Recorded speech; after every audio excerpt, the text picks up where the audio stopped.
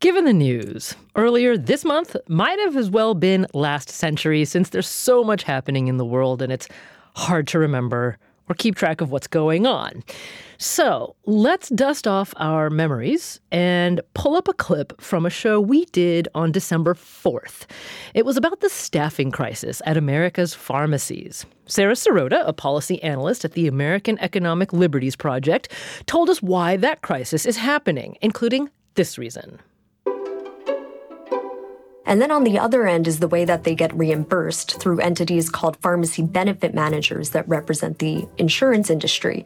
And they too are represented by three major companies: Express Scripts, Caremark, and Optum Rx. And they too hold monopoly power and are systemically under-reimbursing pharmacies, potentially even below their costs. So let me ask you one quick thing. So just to be clear, because the world of pharmacy services, anything related to American healthcare is extremely confusing. I'm a visual learner, so I want to be sure I understood what you said. So that we've been seeing sort of a consolidation in the endpoint pharmacies, right? The corporate pharmacies, because as you said, they're driving the smaller independent ones out of business. Then regarding the pharmacy benefit managers, did I hear you right when you said there's only three companies there? There's three companies that pretty much own about 80% of the market. Okay, pausing there, because as I listened back to that cut, it was still confusing. Now, even though that hour was about endpoint pharmacies, the places where you actually go to pick up or get your prescription drugs, these things called pharmacy benefit managers kept coming up over and over and over again in that hour. So let's jump back into the show. This is a little bit later, and you're going to hear from Shane Juraminski, practicing pharmacist. It's very difficult to have an independent pharmacy, and that's the reason why I would say if we don't have wide-scale PBM reform, 10 years from now, there'll be very little independent pharmacies left. Pharmacy benefit managers are one of those sort of less understood parts of the American healthcare system that I haven't gotten my head fully around yet, so I'm thinking we need to do some explainer shows about that. Well, I'm Meghna Chakrabarti, and at On Point, we like to think of ourselves as a promise made, promise kept kind of outfit. So today, what are pharmacy benefit managers, and why do they have such a huge influence on your prescription drug prices? And by the way, today's show doesn't just come out of the blue. CVS Caremark, one of those PBMs, recently announced some major changes to their service in order to get ahead of increasing scrutiny on PBM practices. We'll talk about that more in a couple of minutes. But joining us today to disentangle this web of pharma prices is Erin Trish. She's co-director of the USC Schaefer Center for Health Policy and Economics. Erin Trish, welcome to On Point. Thank you for having me. I'm going to rely on you a lot to help us disentangle this web. So as I said earlier in that clip from December 4th, I am a very visual learner. And I'm actually looking at a chart that you wrote here about what the relationships are like between the different organizations that lead to you picking up a prescription drug at a pharmacy. So can we pretend like we've got a big whiteboard in front of us right now, Erin, you and I? Yes, indeed. And let's sort of help me trace the path of how a drug comes from, well, let's start all the way back from the development in a pharmaceutical company and then its manufacture. Where does it go then? So if we're talking about one reason why this is complex is that there's sort of different sets of boxes and arrows that talk about the physical product, the physical flow of the product itself versus the financial flow. So we're all about the financial flow today, right? Given what PBMs are?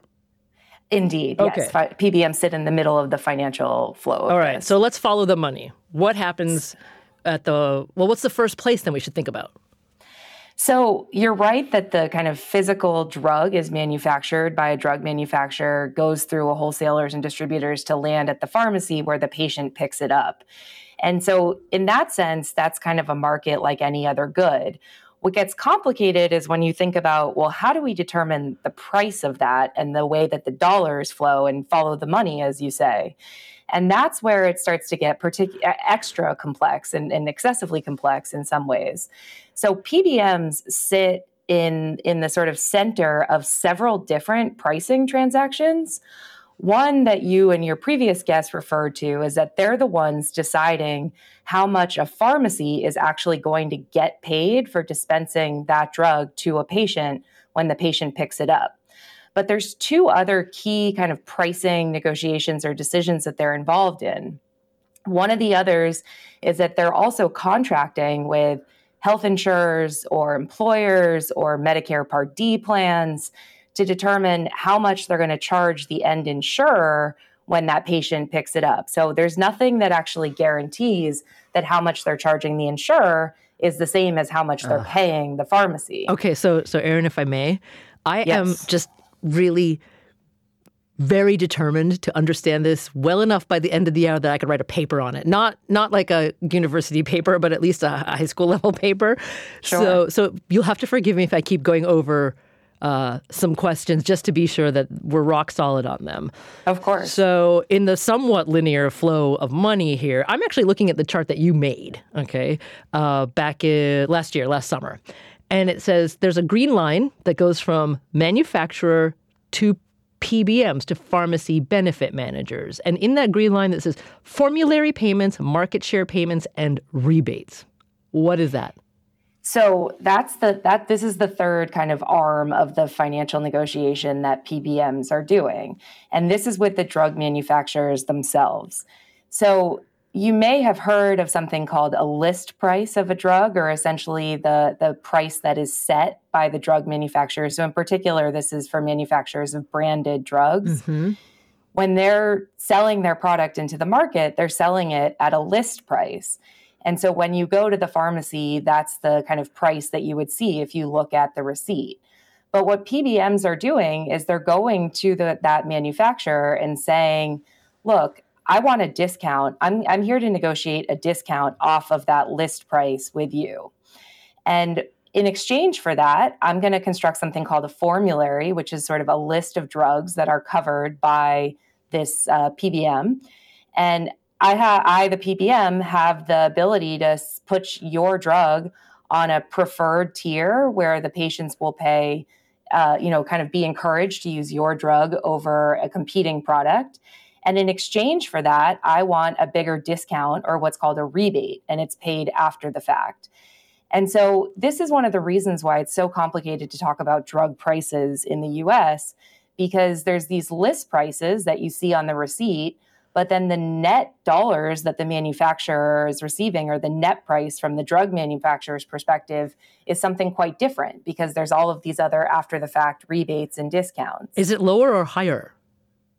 So the net price is generally lower than the list price, right? So on average, rebates vary quite widely across different types of drugs.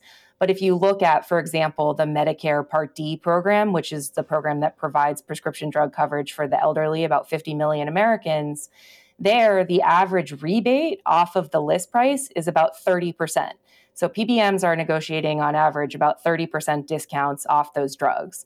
But like I said, there's some drug classes where that's upwards of a 70 or 80% discount off the list price, or a huge wedge between the list and the net price of the drug. Okay. So let's introduce like a fictional drug here and add some fictional numbers, okay? So say I am drug manufacturer like Meghna and my list price for drug X, we'll call it, Vita Awesome, is $100. So I say, hey, PBM, pharmacy benefit manager, here's my list price. And they say, well, we're going to put you on a preferred one. The customer is going to see that $100 list price, but instead what I'm going to give you is $80. Is that plausible? Right. So essentially, it would be, after the fact, you as the drug manufacturer are going to send a $20 per drug check back to the PBM. Oh, okay. I had that all wrong. Okay, got it. So I'm sending the PBM. Meghna is sending $20 to the pharmacy benefit manager. Okay, got it. Now, looking at your chart, this is going to take up the whole hour, but I swear I'm determined to understand this. There's a line that goes from the PBM, there's several, but the PBM to the pharmacy itself, so your neighborhood pharmacy, and there it says negotiated payment. What is that?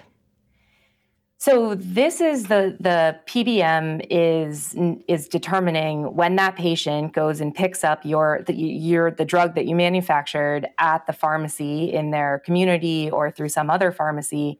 The PBM is also negotiating or setting a contract with that pharmacy about how much they're going to pay the pharmacy when the patient picks up the drug there. How much they're going to pay the pharmacy. Okay, so back to Vita Awesome made by Meghna Tech. We have a net price from the manufacturer of $80. And so then the PBM tells the pharmacy what? So the pharmacy is essentially acquiring the physical drug from typically a wholesaler or a distributor, and they're kind of acquiring that at a given price.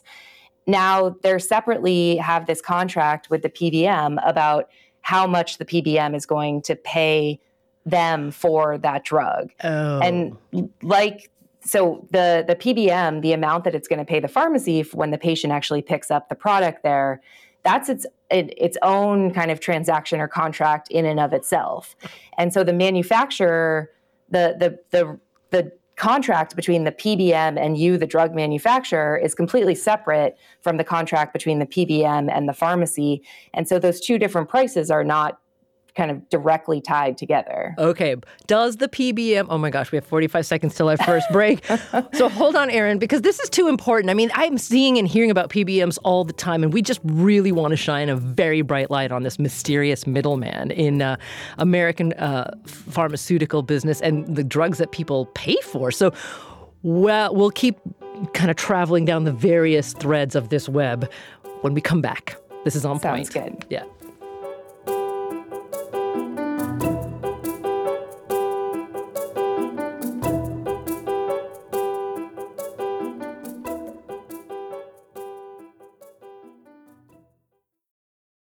Support for the On Point podcast comes from Indeed. We're driven by the search for better, but when it comes to hiring, the best way to search for a candidate isn't to search at all. Don't search, match with Indeed. Ditch the busy work and use Indeed for scheduling, screening, and messaging so you can connect with candidates faster. And listeners will get a $75 sponsored job credit to get your jobs more visibility at Indeed.com/onpoint. That's Indeed.com/onpoint. Terms and conditions apply. Need to hire? You need Indeed. The world's clean energy future relies on ancient elements still in the ground. Without mining, there will not be a clean energy transition. But pulling them out of the ground comes at an environmental and human cost. Mining is intrusive, but the results are the building blocks for products that we use every single day. I'm Meghna Chakrabarti. Join me for Elements of Energy, Mining for a Green Future. 5 consecutive episodes right here, so make sure you're following this podcast.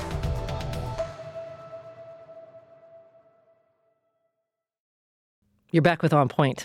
And today we are really trying to disentangle the extremely complicated web of drug pricing in this company, but specifically the role played by a kind of mysterious middleman, the pharmacy benefit manager. And Erin Trish joins us today. She's co-director of the USC Schaefer Center for Health Policy and Economics. She's with us from Los Angeles, and she's done all the deep research on this. So, Erin, let's pick up where we left off. You talked about how pharmacy benefit managers do this negotiated payment to the pharmacies themselves who physically have the drug, saying, this is how much we're going to reimburse you. So for the sake of our fictional example here, the drug Vita Awesome from Meghna Tech, recalling that the original list price is $100, but that itself could change. Generally, what do PBMs reimburse to pharmacies? Do they reimburse the full cost that the pharmacy paid to get the drug? So that depends and can vary quite a bit. And one of the reasons why this is so hard to understand and why it's so complex is that this isn't necessarily publicly known. There's not a lot of transparency into how PBMs are paying pharmacies. And so it can vary the kind of way that they determine that payment, whether it's a branded drug or a generic drug, But ultimately, that's the result of the contract between the PBM and the pharmacy itself. Okay. Understood about the lack of transparency. But as you heard from the clips from the other show that we did on December 4th, we had several guests on asserting that, who were pharmacists themselves, that the PBMs were not reimbursing the pharmacies anywhere near what the pharmacies had to pay to acquire the drugs. So it's certainly the case that there's a lot of, I think, volatility in the way that that essentially the prices that PBMs pay to pharmacies are not necessarily aligned with the acquisition costs of those drugs. And that's particularly a problem for, any given transaction. A pharmacy can have paid more to get the drug than they're ultimately reimbursed for selling or, dispensing that drug to a patient.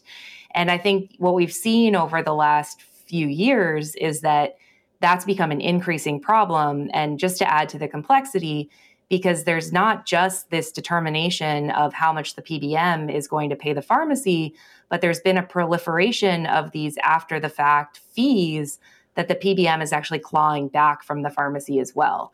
So you have the volatility on, those are something called DIR, direct and indirect remuneration fees, or sometimes they're called kind of clawbacks from the pharmacies.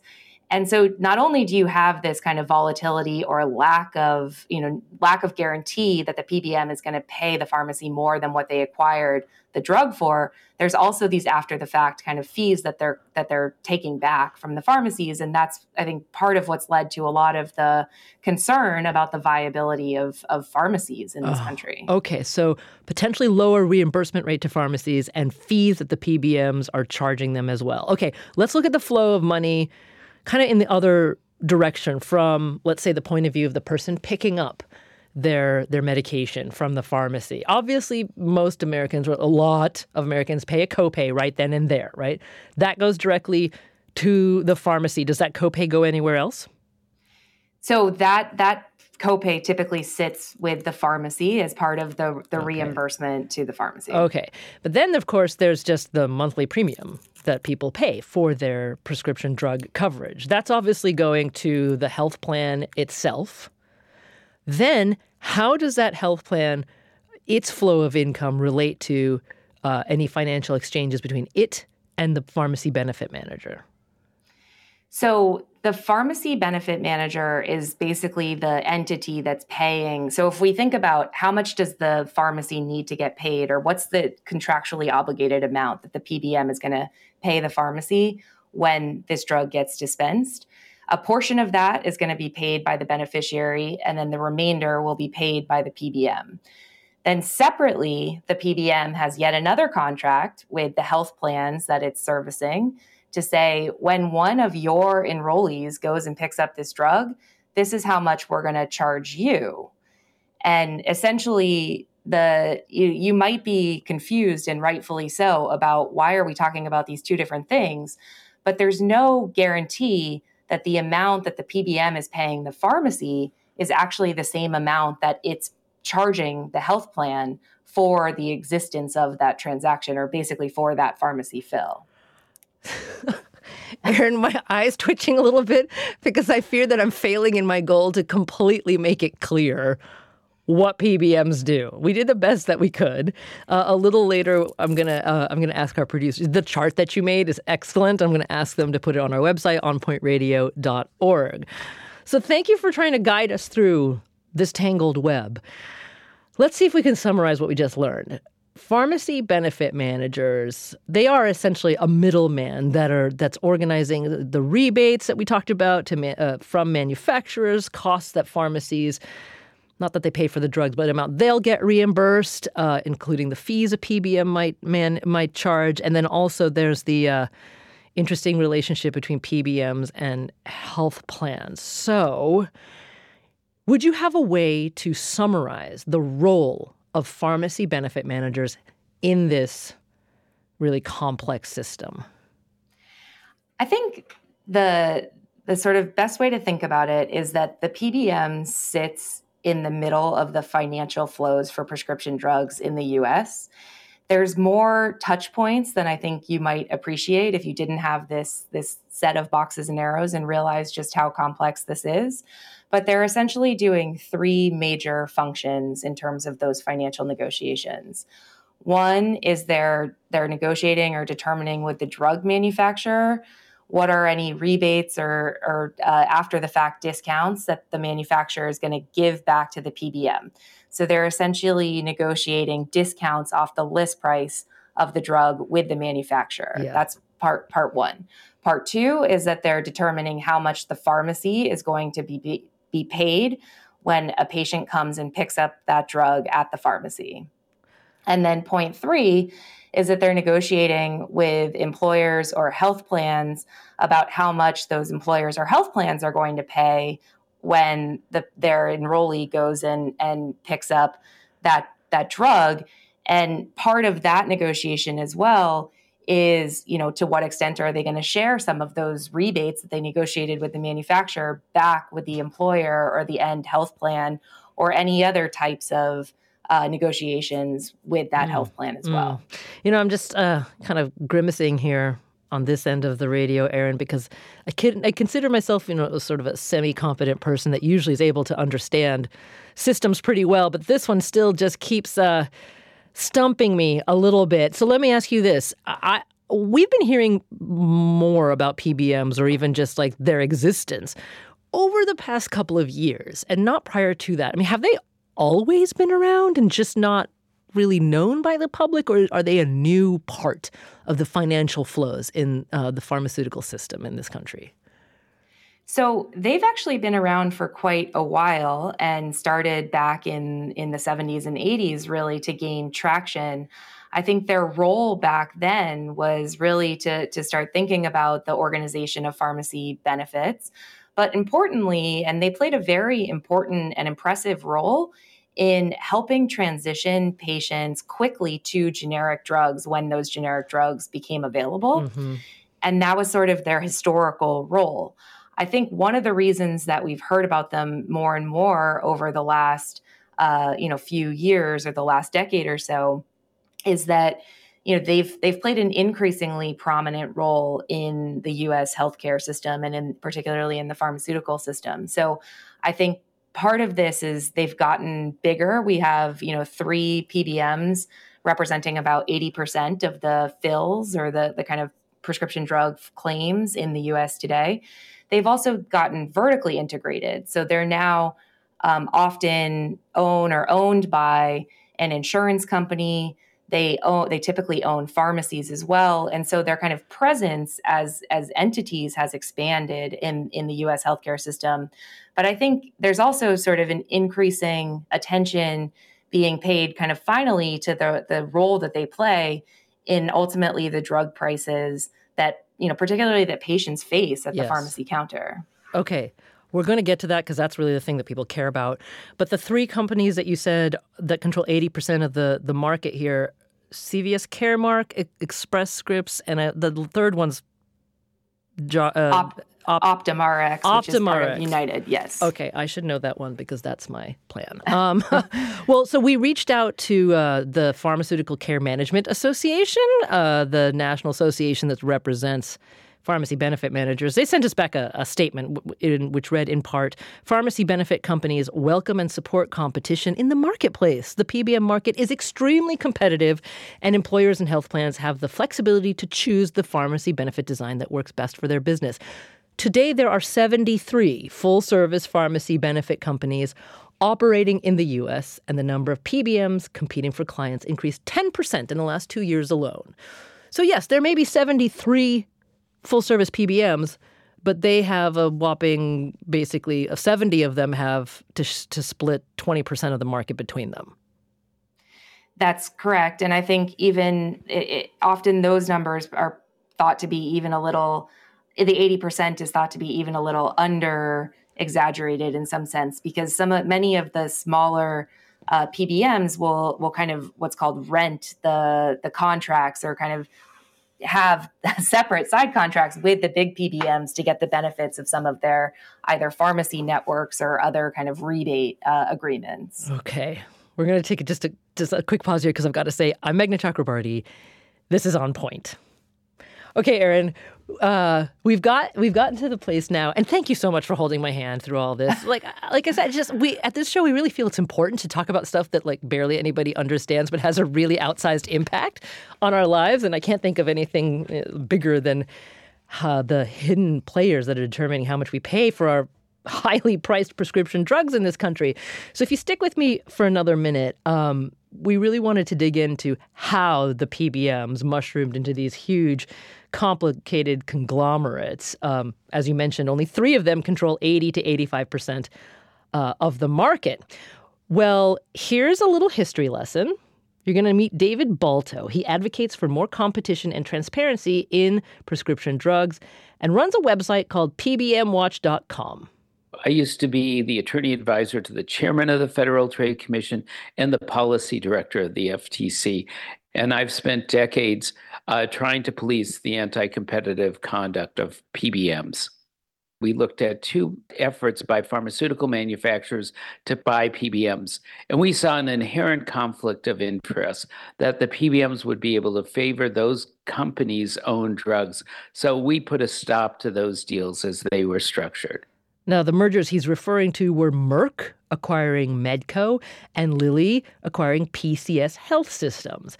But in 2011, when 2 of the largest PBMs, Express Scripts and Medco, wanted to merge into an even larger company, the Federal Trade Commission did not stop it. Over 70 congressmen wrote to the FTC and said, please, just say no. But the FTC approved the merger, and people were very puzzled by that.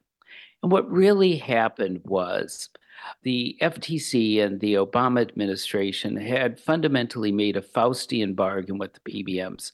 The PBMs had come to the administration and said, you want the largest entity possible to negotiate with drug companies to restrain drug prices so Obamacare could really succeed. And Obamacare was in its infancy then. And the administration, the FTC, bought into that argument. And like any Faustian bargain, it was a bad deal. Now, to make what he's saying clear, right, if Congress was not going to allow the government to really flex its negotiating power as the largest purchaser of prescription drugs in this country, PBMs argued, well, you need a giant private sector organization or company to do that instead. Now, Balto really chafes at some of the things PBMs are doing now to reap bigger profits. For example, for decades, PBMs prevented pharmacists from telling consumers that there was a lower cost way of getting their drug. Oftentimes, drugs are cheaper when you don't use your PBM card, you don't go through the PBM, but you just buy it with cash. But if a pharmacist told you that, the pharmacist would be terminated from the network and lose all their customers. So fundamentally, pharmacists were gagged from telling consumers what choices they had. Now, eventually, during the Trump administration, Congress passed legislation to prevent those gag clauses. But it's a sign that PBMs make money by hiding information and deceiving consumers. Now, recall, David Balto is a former member of the Federal Trade Commission. And he says agencies like the FTC and FDA have not protected the American consumer or patient as those agencies are supposed to. You know, if the enforcement agencies were graded on how they've used the antitrust laws to protect consumers against anti-competitive conduct of PBMs, they would get a failing grade. They've permitted tremendous consolidation among PBMs and have taken no enforcement actions to stop egregious anti-competitive conduct by PBMs. That was David Balto, former attorney advisor to the chairman of the Federal Trade Commission. He's now a lawyer and advocates for more competitive drug pricing markets. So, Erin, Trish, tell me what your response is to what David said. Are we at a point where PBMs are sort of behaving like virtual monopolies? So I think, there's a lot to unpack in those comments. I think it's certainly the case, right, that the view back in, the time of the Express Scripts Medco merger, and if you think about who at the FTC was really reviewing this, it sat in the part of the agency that's really focused on the pharmaceutical industry. And so from their view, I think they saw it as, we need some entity to negotiate with drug manufacturers over the price of drugs, right? We do this for hospital and physician services as well, right? We have insurers who negotiate networks of physicians or hospitals in exchange for those hospitals or physicians accepting discounts or kind of lower prices rather than their version of list prices. And so the concern, though, is that it's unclear that it's certainly clear that PBMs have effectively negotiated lower net prices with drug manufacturers. What's less clear is whether they've actually passed on those savings to really benefit consumers and patients at the pharmacy counter. Or just reap the rewards of those lower prices themselves. Okay, so Erin, Trish, stand by for just a moment. When we come back, I want to talk with you in more detail about what you just said. Like, what impact are they having on the endpoint price that Americans pay for their prescription drugs? And then also, if we're at a point where perhaps some reform is required for pharmacy benefit managers across the United States. So all that in just a moment. This is On Point.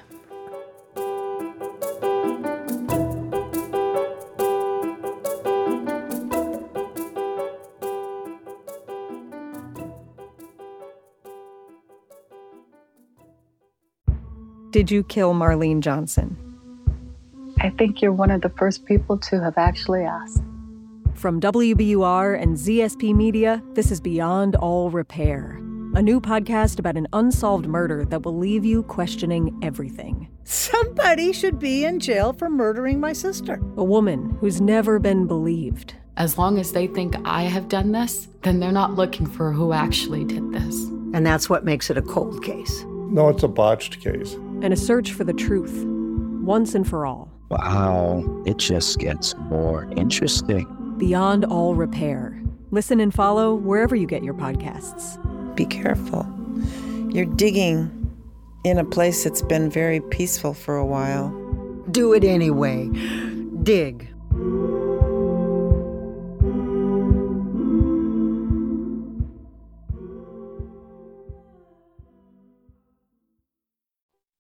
This is On Point. I'm Meghna Chakrabarti. Want to give you a quick heads up on a show we're working on for next week.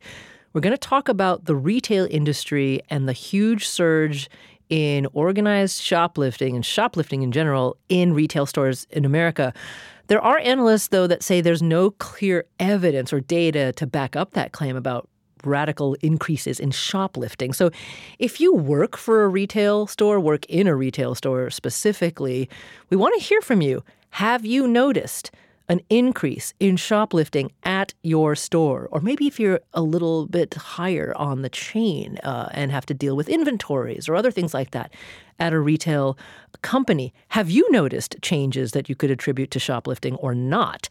So how would you describe what you're seeing and hearing? Does it match the headlines? Does your personal experience or the data that you have access to match the headlines on shoplifting?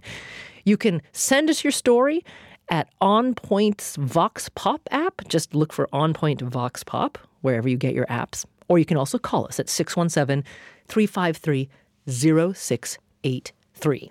Today, we are talking with Erin Trish. She is the co-director of the USC Schaefer Center for Health Policy and Economics. She's with us from Los Angeles. And not only is she the co-director of that center, she's also our guide today in trying to understand the maze in which of prescription drug prices in which the center is held by a group of companies called pharmacy benefit managers. Now, we reached out to the biggest PBMs in this country, and we heard back from CVS Caremark. Well, we heard back from Phil Blando, who's the executive director for corporate communications at CVS Caremark. And in a statement he sent us, he said the following, quote, "We're making healthcare more affordable and accessible for the millions of people we serve. Every day we work to negotiate the lowest net cost for drugs, identify safe and clinically effective products for patients, and support the unique needs of our customers, driving better health outcomes and lower out-of-pocket costs for consumers." He goes on to say, if PBMs did not exist, they'd have to be invented because we are the only part of the supply chain that drives drug costs down, going head-to-head with manufacturers to negotiate the lowest net cost for our customers. No industry does more to make the use of prescription drugs safer and more affordable, end quote. So that's from CVS Caremark. Well, a different view comes from Kevin Schulman, who's a doctor and healthcare economist at Stanford. And he said because of PBMs, the cost of a vial of insulin, is vastly different on either side of the U.S.-Canada border. At one point, about 2 years ago, insulin cost about $270 some odd in the United States and about $32 in Canada for the same vial of insulin. Detroit's right across the bridge from Windsor, Ontario. One side, it's $278. The other side, it's mid-30s. Okay, so Aaron, how would you describe or analyze the impact that PBMs have on that final payment that people are making when they need their medications? So essentially, PBMs you can think of them as sort of the firefighters of drug prices, but they're also the arsonists, right? They have every incentive to push the list price of drugs up because typically their compensation is tied to some portion of either the discount or the rebate that they negotiate or some other type of fee that's tied back to the list price of the drug. And so, yes, it's true they're negotiating lower net prices, but they're also playing this important kind of part in pushing the list price of the drug up. So you talked about insulin. Let's take a specific example there. My colleagues at the Schaefer Center in a study led by Karen Van Nuys and colleagues looked very specifically at the insulin market from 2014 to 2018. What they found in that study was that the list prices of insulin increased quite a bit over that time period, but the net prices or the revenue that manufacturers actually received was falling over that time period. And what was happening was that more of we were basically spending about the same amount of money, but more of those dollars were going to PBMs and other intermediaries in the supply chain to the extent where more than half of the spending on insulin in 2018 was going to these intermediaries rather than the drug manufacturers themselves. The share of spending captured by PBMs increased by about 155% over that 5-year period. And ultimately, what that means is that, more and more of the dollars that we're spending on these drugs, like in this example, insulin, are going to PBMs rather than to the drug manufacturers. Okay. So, and then we also have, sorry, I'm just pausing because 155% is a really large number. But then we also have, as you mentioned earlier, and just want to talk about this for another quick second, that vertical integration, right? I've mentioned CVS Caremark. Obviously, there's the CVS portion of it, their actual pharmacies, and the Caremark portion, the PBM. That's one form of vertical integration. The PBMs themselves also offer mail order pharmaceuticals. And did I also hear you say there's some integration between health plans and PBMs themselves?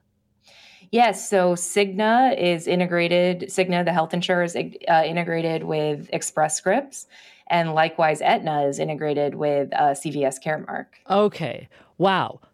That's another show in and of itself, although I don't know if I'll actually get to it.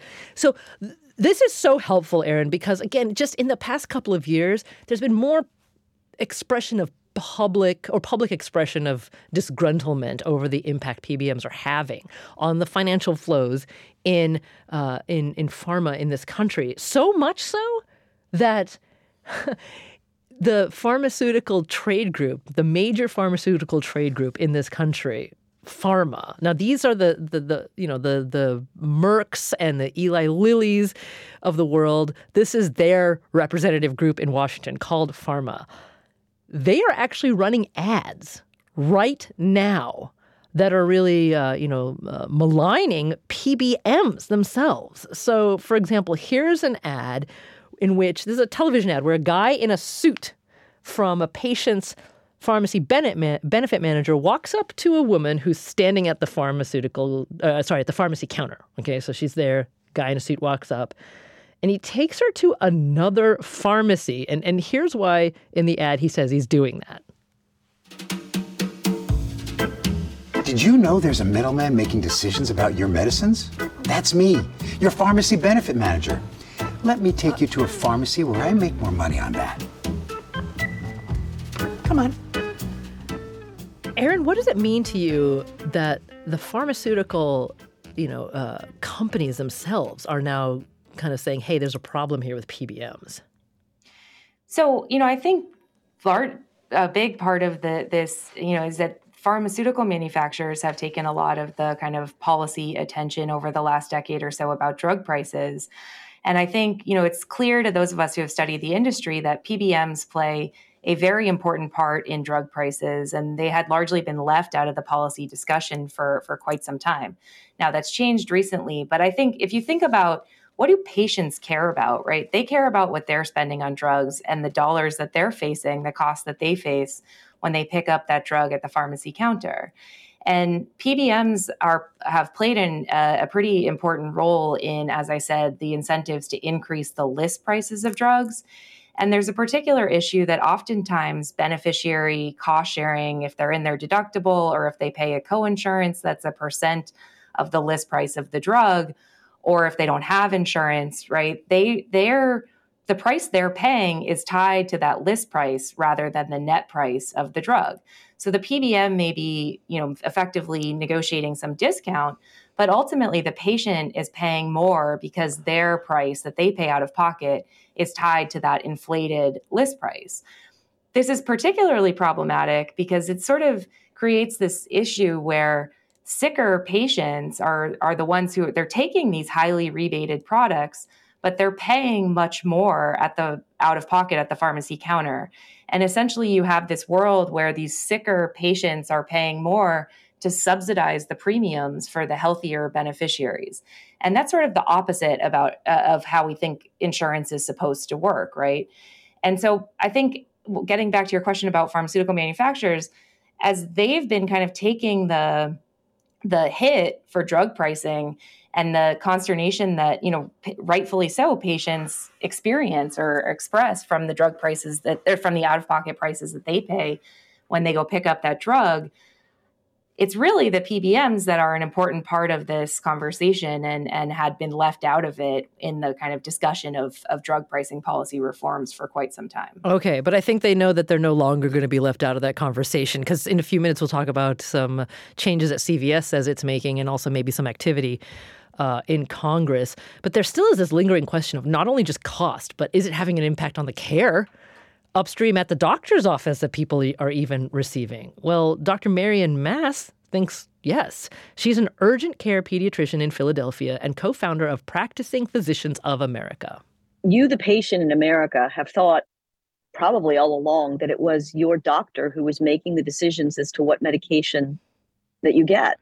Well, she says there are two ways that pharmacy benefit managers constrain doctors who manage your health.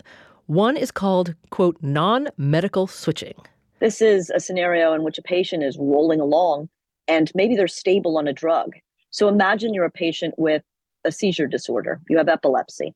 You've achieved stability on drug X. And then along comes the PBM and says, nope, I'm going to switch you. It's a non-medical switch because they didn't do it for medical reasons. They switch a patient to a drug that maybe it's not going to control the patient's seizures.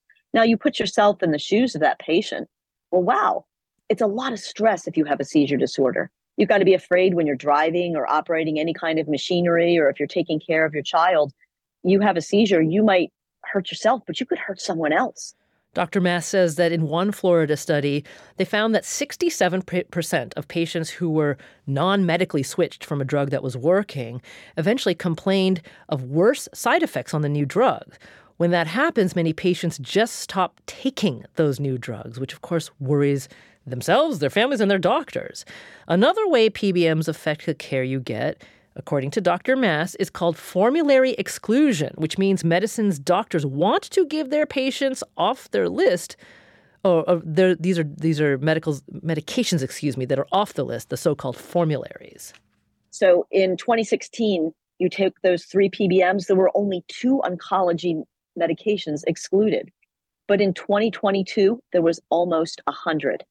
These 3 companies controlling 80% of America's prescription drug benefits, they went from excluding 2 cancer drugs to excluding almost 100. And some of these are drugs for which there is only one formulation. In other words, there's a brand name and there's nothing else. For Dr. Mass, medicine practiced in America today is done so by two kinds of people. This is what she says. She calls them the scrubs and the suits. A scrub is someone who trains for years, whether as a physician or a nurse, or they're the ones that are actually seeing the patient day to day. And you as a scrub are the ones that actually see the patient.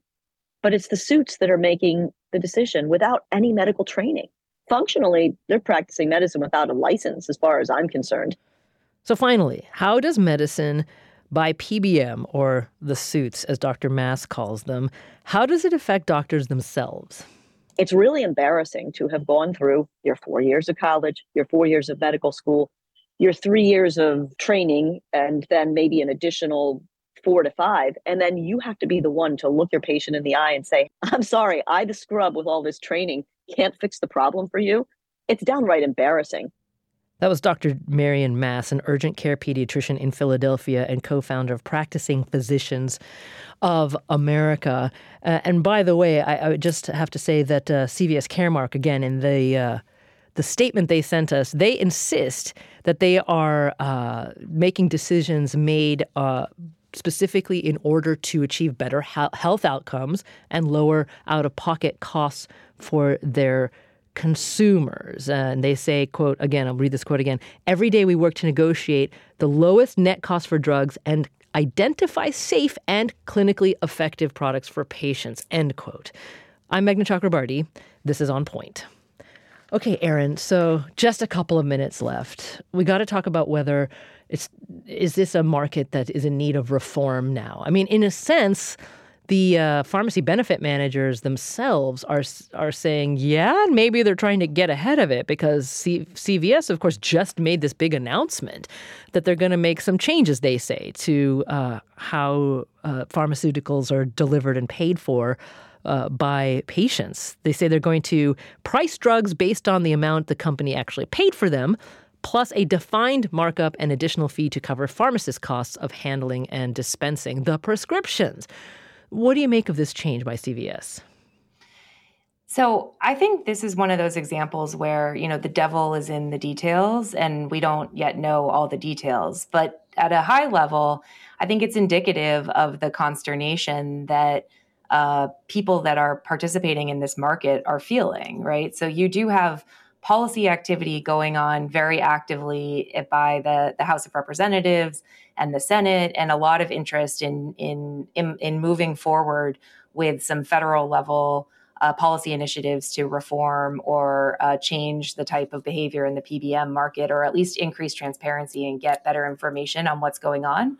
But you also are seeing private market responses, right? Where you're seeing employers increasing frustration or patients increasing frustration, and the proliferation of sort of alternative options. We're seeing increasing numbers of patients going to, for example, the Mark Cuban Cost Plus Drug Company, where they're implementing a true cost plus formula for the prices that they charge for drugs. You're starting to see, for example, Blue Shield of California announced a pretty significant shakeup in their PBM relationship earlier this year. And so I do think some of this is responding to the recognition that employers and health plans have a better handle on that they're frustrated and that they want something different. And so this is a response from PBMs to perhaps, react or respond to some of those concerns from their clients, essentially. But like I said, we don't fully know, what this looks like as it plays out. Well, that means that we're going to keep following it, Erin, and we'll most certainly probably be inviting you back to the show multiple times over the ongoing story of whether PBMs in this country are ripe for some reform. But for now, let me thank you so much for helping us get sort of the basic understanding of this very confusing and mysterious part of the pharmaceutical system in this country. Erin Trish, she's co-director of the USC Schaefer Center for Health Policy and Economics. Erin, thank you. Thank you for having me. I'm Meghna Chakrabarti. This is On Point.